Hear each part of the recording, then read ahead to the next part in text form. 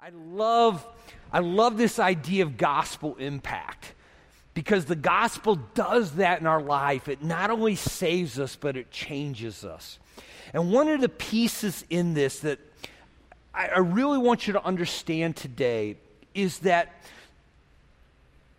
what we are saved to is a journey. The Christian life is not just about an event. It's not just about a random group of events that are somehow unrelated, but it is a journey that God has put us on. And the journey is really a story of redemption. It is the story of God redeeming and reconciling and bringing back all that was lost by Adam and Eve in the garden. You see, when God created us, He created us to know Him, to have relationship with Him, to walk with Him and talk with Him in the cool of the evening, to be His image bearers, so that to one another we would perfectly reflect the character of God. And when Adam and Eve sinned, that was all lost. And so when Jesus came to die, it was not merely to save us. It was not merely to just give us forgiveness and to somehow give us that promise of the eternal life, but it was really to redeem. It was to bring back all of that. In fact, in that beautiful passage there in Romans chapter 8, as Paul is talking about God's work in salvation and predestination and justification, this is what he says: for those whom He foreknew, He also predestined to become not simply saved, but He predestined to become conformed to the image of His Son. That's the journey. That's the journey that God is taking us, that He is using all of these things in our lives to make us more and more like Jesus. And so when you think about this, it's the idea, the term we often use to explain it is discipleship, or to become a disciple.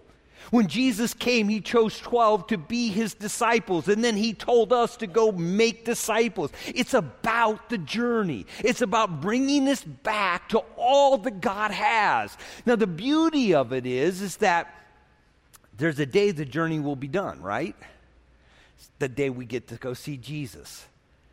And I love what John says in 1 John 3:2. He says, "Beloved, now we are the children of God." Aren't you glad that now we are the children of God, right? That's great. That's settled.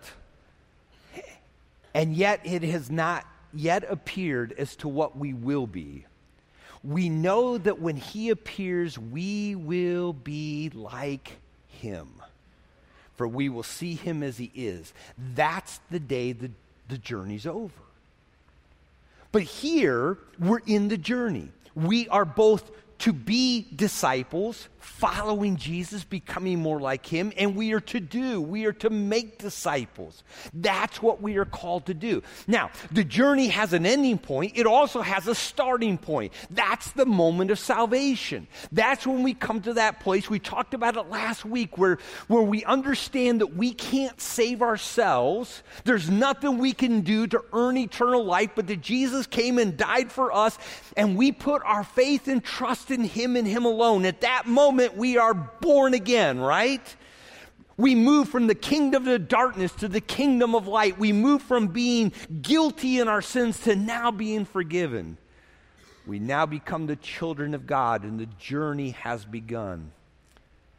That journey called discipleship. Now the question is, if the journey is to become like Jesus, how do we best do that? How does discipleship in our lives best take place? Well, we've defined it in 3 broad categories. You may have seen these before. For us, the best way we can explain it is it begins with engaging with God, to have relationship with Him, to know Him, to grow in your relationship with Him. Secondly, it is to connect with others, because discipleship always happens in community. It happens as people are used in our life to help us grow, and it always leads to living on mission. Now, what's really fun is in this passage As Paul shares about his life, as he talks about his relationship and what he knows of these people at Philippi, what you see are these three things happening. They give us a little glimpse into their journey. So let's pick it up. Philippians chapter 1, verse 3. I thank my God in all my remembrance of you, always offering prayer with joy in my every prayer for you all, in view of your participation in the gospel from the first day until now. For I am confident of this very thing, that he who began a good work in you will perfect it until the day of Jesus Christ. Now it begins here with Paul giving us a little glimpse into his personal relationship with the Lord. And what he's talking about is that in all of my prayers, I am giving thanks for you. And he even, he's kind of redundant right here, because he says, I thank my God in all my remembrance of you, always offering prayer with joy in my every prayer for you. You almost get the idea that Paul prays a lot, right? This idea that he talks to God, that he has this ongoing conversation with him. And that's about how he engages with God, that personal relationship that God desires to have with him. By the way, it's the very thing that Jesus modeled when he was here, right? Jesus, who's the second person in the Godhead, but he engaged with his Father how? Through prayer. I mean, you see it all over the Gospels. Let me throw up a couple, 3 verses here. Matthew chapter 14, he just fed the 5,000 and said he sent the crowds away, and he went up on the mountain by himself to pray. The night before he was going to choose his 12 disciples, it tells us it was at that time that he went off to the mountain to pray, and he spent the whole night in prayer to God. What's he doing? He's talking to his Father. He's engaging in relationship with his Father. The night before he goes to the cross, he takes his disciples and says they came to a place called Gethsemane and said to his disciples, sit here while I go over there and pray. You see, prayer is one of those foundational ways in which we engage with God. We talk with him. We share with him. We share our heart. Now, what's beautiful about this passage is you begin to understand that for Paul, prayer wasn't merely just about asking for things, but it was about giving thanks. He says, always offering prayer with joy in my every prayer. I thank my God in all my remembrance of you. You see, some people have the idea that prayer is just for when you need something. When you're in that point of need, that's when you pray. In fact, I saw a little meme once, or meme, or whatever, however you call it. I don't know, but it's, when all else has failed, break glass and pray, right? That's kind of how some people think about prayer. And that prayer becomes that kind of shopping list that we have where, God, I need this, and I need this. And that's all that prayer is. But really, prayer is much more than that. In fact, let me ask you, do any of you have those people in your life that the only time they engage you is when they want something? I'll take it from that rumble there. That probably is a yes. But your phone rings and they're on the idea it's that person. And you immediately go, what do they want now? And in my mind, it's like, do I even want to pick up, right? So, those are not much in the way of relationship. Now, does God want our requests? Yes. He wants us to bring our requests to him. But if that's all we do, he wants so much more. He wants us to be able to bring our praise, our thanksgiving, the things that are going on in our life. We are to engage with him and to share our life with him in prayer. In fact, what Paul talks about here is that he even does it with emotion. He says with joy. For some that have grown up in certain traditions, prayer is really just kind of a rote memory thing. You learn a prayer. Maybe it's the prayer before the meal. God is great, God is good, let us thank him for the food. Or maybe it's an Our Father. Or, prayer is just something you do and you just kind of recite it and say it, and that's prayer. No, that's not prayer. Prayer is engaging with God. Prayer is sharing your heart. Prayer is talking to him about those things. And Paul talks about it. I give thanks to the Lord for you, and I do it with joy because of what you have meant to me. Now, prayer is really the foundational way that we engage with God. It's the foundational way that we share our heart and that we come to him. But there's some other ways, way more than what I can mention, but let me mention just a couple. The first one would be his word. So if prayer in the communication point is us speaking to him, then the word is so often is how he speaks to us, the things that he wants us to know. That's why we talk about reading God's word, and we encourage people to read through the Bible every year, read through the New Testament. It's a great way. Study the word. Another way that we engage with God is through worship. We sing his praises. I mean, one of the fun things about technology is, on my phone I have my playlist and it says worship. And that playlist is the one that when I'm going to go and I'm going to spend some time in prayer, I'll usually play a couple of those songs. So for me, I begin to think about God. I begin to think about who I'm engaging. I begin to think about those things that he's done in my life. And it moves my heart in thanksgiving for what he's done. Another way we engage God, and I almost hate to mention this in our culture, because our culture means something far different than what the Bible means when it uses this word, but it's actually a good biblical term. It's the term meditation. But here in our culture, we have the idea of Eastern meditation where yoga and all that, where you empty your mind. You try to move into almost a nothingness, And to be honest with you, I'm going to tell you that's actually a dangerous thing. And that's certainly not what the Bible means when it talks about meditation. When the Bible speaks of meditation, it's not about emptying your mind, but it's about filling your mind with the things of God. It's about putting his word into your mind. Psalm 1 puts it like this: how blessed is the man who does not walk in the counsel of the ungodly, nor stands in the way of sinners, nor sits in the seat of the scornful. But his delight is in the law of the Lord, and it's in his law that he meditates day and night. So we fill our mind with God's word. We think about his word. We think about what he's told us. Joshua was told, this book of the law will not depart out of your mouth, but you will meditate on it day and night, and you will observe all that it says, and then your way will be prosperous. So we think on the things of God. We meditate on his scripture. We meditate on who he is. We engage with God. So that's that first part. The second part then is this idea of connection. He says in view, verse 5, of your participation in the gospel. Your participation. Now what Paul is thankful for here is their partnership. The word participation there in the Greek is the word koinonia. And really the kind of a literal translation would be the idea of fellowship. It's about social interaction.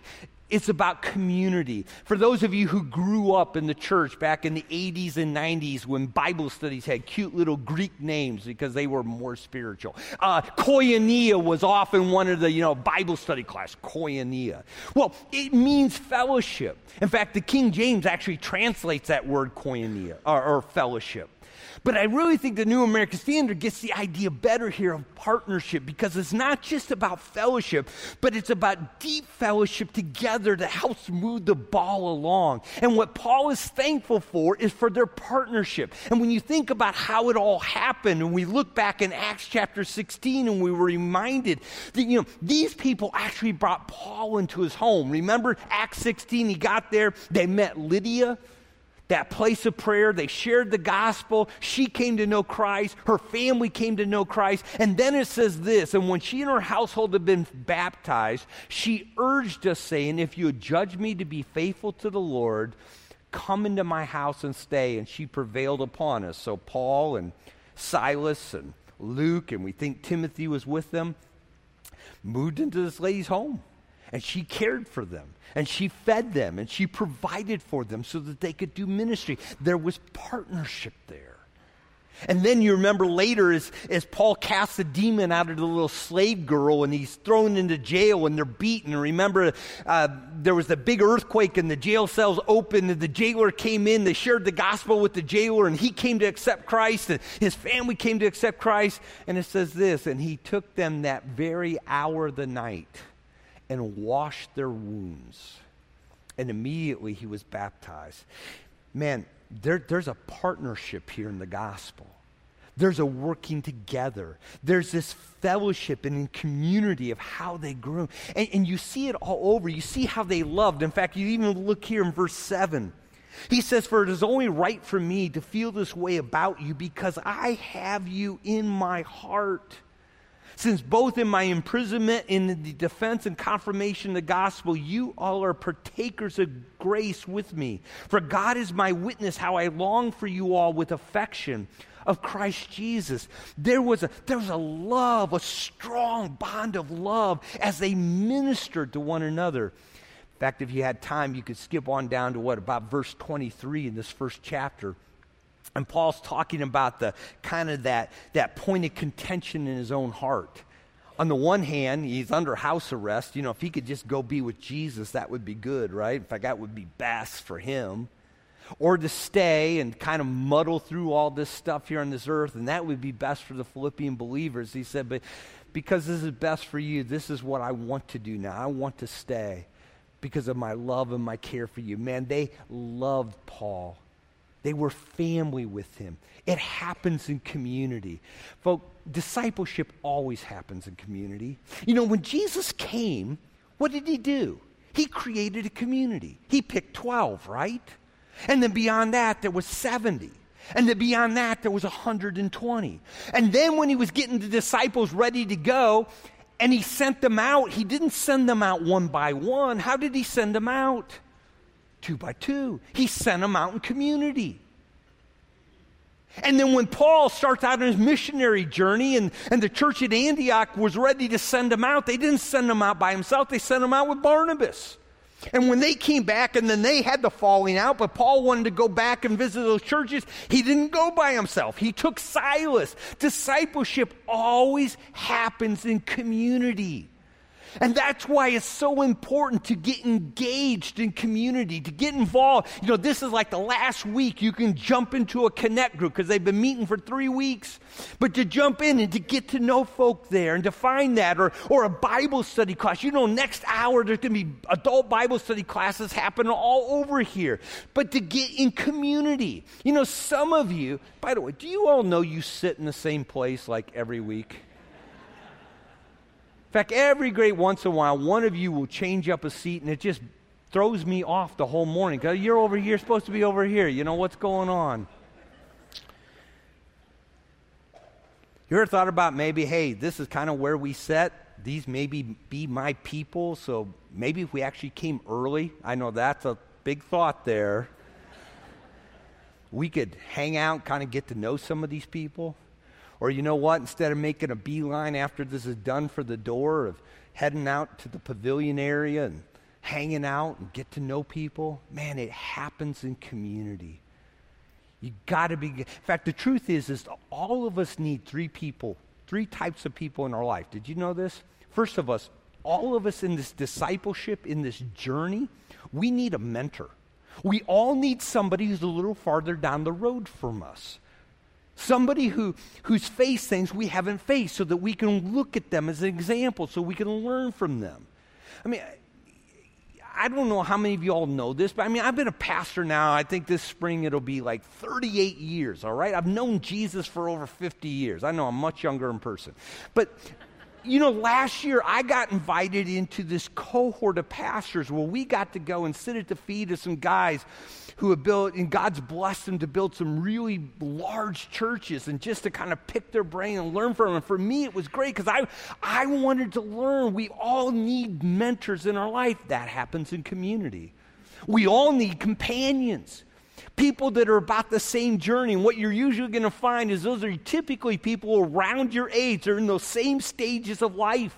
And you do life together, and they're an encouragement, and they help, and they bring accountability, and you learn from each other. And then the third piece is that we all need mentees.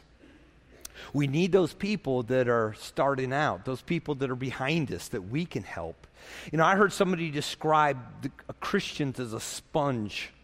And I love the picture because, you know, we're soaking in, we're taking stuff in. But here's the thing about a sponge. If it never gives out, eventually the water will just run off a sponge. It can't take any more in until it gives some out. That's the way some Christians are, because they don't have any mentees. They're not pouring in. They're not giving some of what they got away, so they can't take any more in. We all need these people in our lives. And then, of course, that leads to this idea of living on mission, because the partnership, the fellowship that is in the gospel. That's the heart of it. We are all called to both live Jesus and share Jesus, right? Isn't that the call to all disciples, to go make disciples? And it all begins with the event of salvation. So if somebody's going to become a disciple, they've got to hear the gospel message. And so you and I have to live Jesus in front of them and share Jesus in front of them. And that's what we're called to do, wherever it is, whether it's the people in our life or people we come across. And we had kind of a fun situation. Happened, when was it? Thursday night. The week kind of went by in a blur. So last Sunday, right after, in fact, even before the baptisms were done, I left because last Sunday night we were in Boulder City. And then on Monday night we were in Kingman. And then Tammy decided that she really didn't want to miss Bible study. So instead of staying there so we could head to Flagstaff, we came home Monday night so she could be at Bible study on Tuesday morning so that we could then drive to Flagstaff on Tuesday night for our meeting. And then we drove home after that because we were here on Wednesday and Thursday, and then we went to Prescott Thursday night, and then we're heading over to Gallup, New Mexico. And I told her, there's no way. I mean, I love Black Canyon City, but I've seen it way too often. I'm not going to drive home on Thursday night. We're just going to get a hotel, and we'll stay, and then we'll drive over to Gallup. So our meeting got done a little early. We got back to the room, and we thought, man, let's go get in the hot tub. Wouldn't that be great? So we got in our swimsuits. We head down, and as we got down there was this young couple in the hot tub. And now, I know you all don't know me really well, but if this had been a square hot tub, I would have gone to the other corner. All right, that's just, I really wasn't one to talk to people, but it was round. But I also have this little blonde dynamo with me who is a people person. So she jumps right in, and we met Kelsey and we met Blake. And we began, Tammy was just asking all these questions. And Kelsey, man, she young, I don't think she was more than about 22, 23 years old.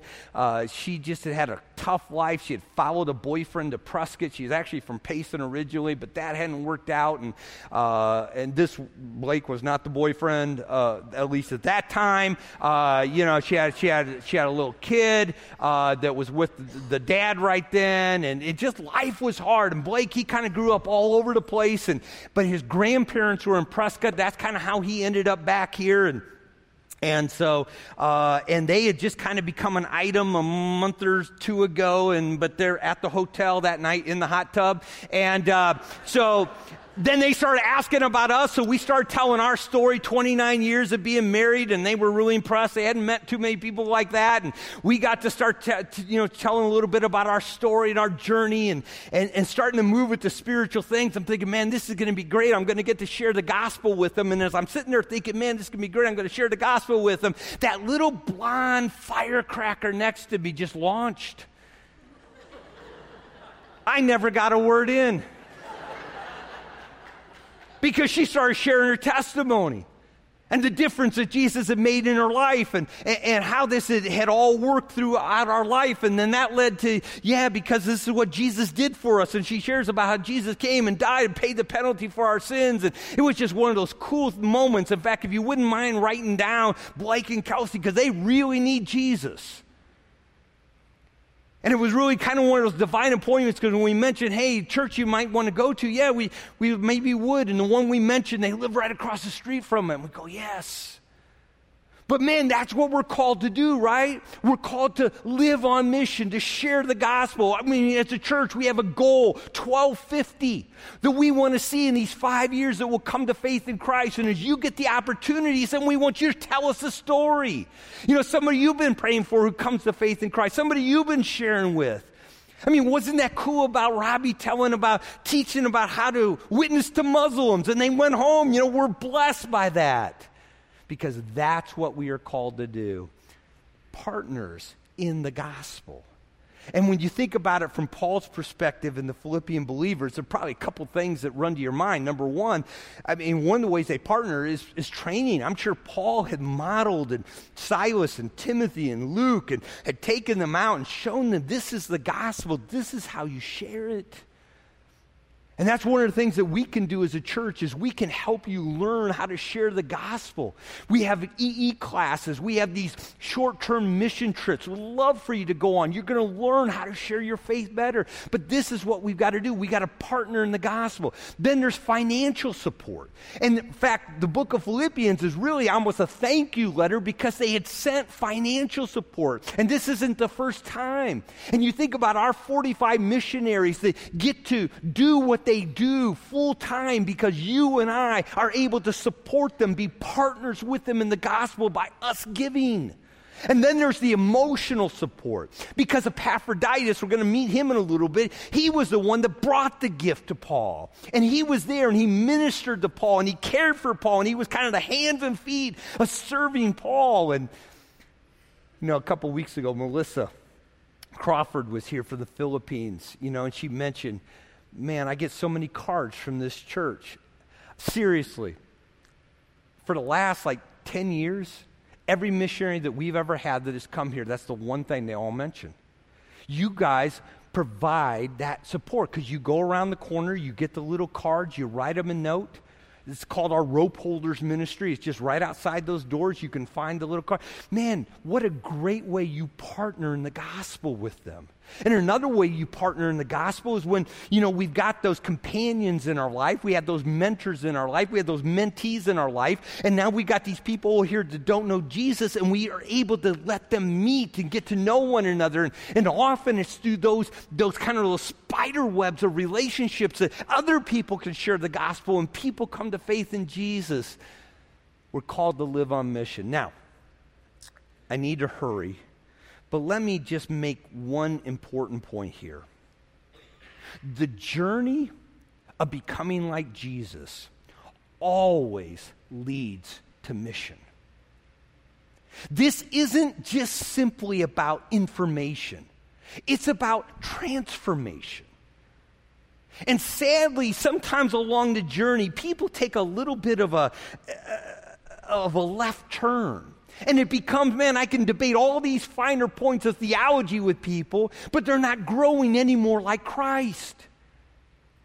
And remember, what is the goal? The goal is that we become like Jesus. The goal is that we're going to become like him. And at the heart of who he is this heart of mission. So let's skip ahead now to verse 6. For I am confident of this very thing, that he who began a good work in you will perfect it until the day of Christ Jesus. The journey of discipleship is to make us more like Jesus. Folk, if you know Jesus, if you've had that event in your life where you put your trust in Jesus, you are on a journey. That journey is that he would make you into the image of Christ, for whom he foreknew, he predestined to become conformed to the image of Christ. I love how Paul talks about this in 2 Corinthians. He says this, but we all with unveiled face. The idea is the veil's been torn back. We know who Jesus is. Beholding as in a mirror. Why? Well, because we're not with him yet. That day when we're with him, we'll be like him because we'll see him as he is. But today we see him how? Through the word of God, as through a mirror. But notice what he says. We are being transformed. Transformed into that same image from glory to glory. That's the journey. That's what God is trying to do. And here's the beauty of it, folks. It's God's work. It's not yours. It's not my job to make me more like Jesus. It's not your job to make you more like Jesus. So don't get your eyes on yourself, because if you get your eyes on yourself, one or two things are going to happen. Either you're going to look at yourself and you're going to go, hey, I'm doing pretty good, and then your heart's lifted up in pride. And guess what? Jesus and pride, no, that doesn't work. Or you look at yourself and go, man, I'm such a mess. I fall so far short, and now despair sets in. That's not healthy. This is God's work. He's the one who's making us more like Jesus. So you don't worry about it. What do? You put your eyes on Jesus. That's all you got to do. Do what he's told you to do. Connect with others. Engage with him. Go and live on mission. This is God's work in us. So we don't have to sweat it. All we got to do is put our eyes on Jesus. Grow in our relationship with him. Connect with other people, get those mentors in our life, get those companions in our life, those mentees in our life. Go live on mission, look for those opportunities to how we can share the gospel. And I would use the word, here's the magic, but magic in a sermon probably doesn't work really well. But it's the beauty of it. The beauty of it is this, that as you and I focus on Jesus, because this is God's work to make us more like Christ, and we focus on him, God has the ability to take everything in our life. So the good, the moments of faithfulness, but also the bad, the moments of failure, the moments of pain, the moments even of tragedy. And he can use those things in our life to make us more like Jesus. Maybe the most misquoted verse in the Bible is Romans 8:28. It's a great verse, just misquoted, misunderstood. It says, and we know that God causes all things to work together for good to those that love God. In most people's mind, that idea of good is happy. Good is blessed. Good is it ends up being a really good thing. So you get in an accident, but the other person had great insurance, and now you get a new car. I'm blessed, right? So everything's good, happy. Some of you are fighting physical disease right now, maybe even the big C word, cancer. You're going, man, how could this ever be good and happy? I got to be honest with you. When I lost my wife, I had people quote this verse to me, that God was going to make this hilarious in your life. I thought, what are you smoking? Because that's not what it says.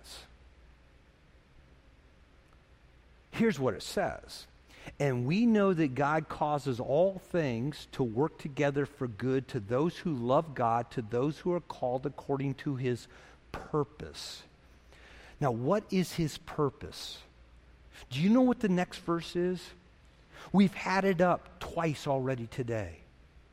And those he foreknew, he also predestined to become conformed to the image of his Son. That's the good. That's the beauty of God. That's the power of God, that he can take anything in my life, even at times my failures. But as I keep my eyes on him and I engage with him and I connect with others and I live, he's able to use that in my life to make me more like Jesus. It's the beauty of the power of God. So, 2 questions. The band's coming out right now. Number 1, have you had the event of putting your faith and trust in Jesus? If you haven't, you can do that today. Secondly, where are you at in the journey? Are you engaging with God? Are you growing more in your relationship with him? Are you connecting more with others? Are you living on mission? That's what he's called us to do.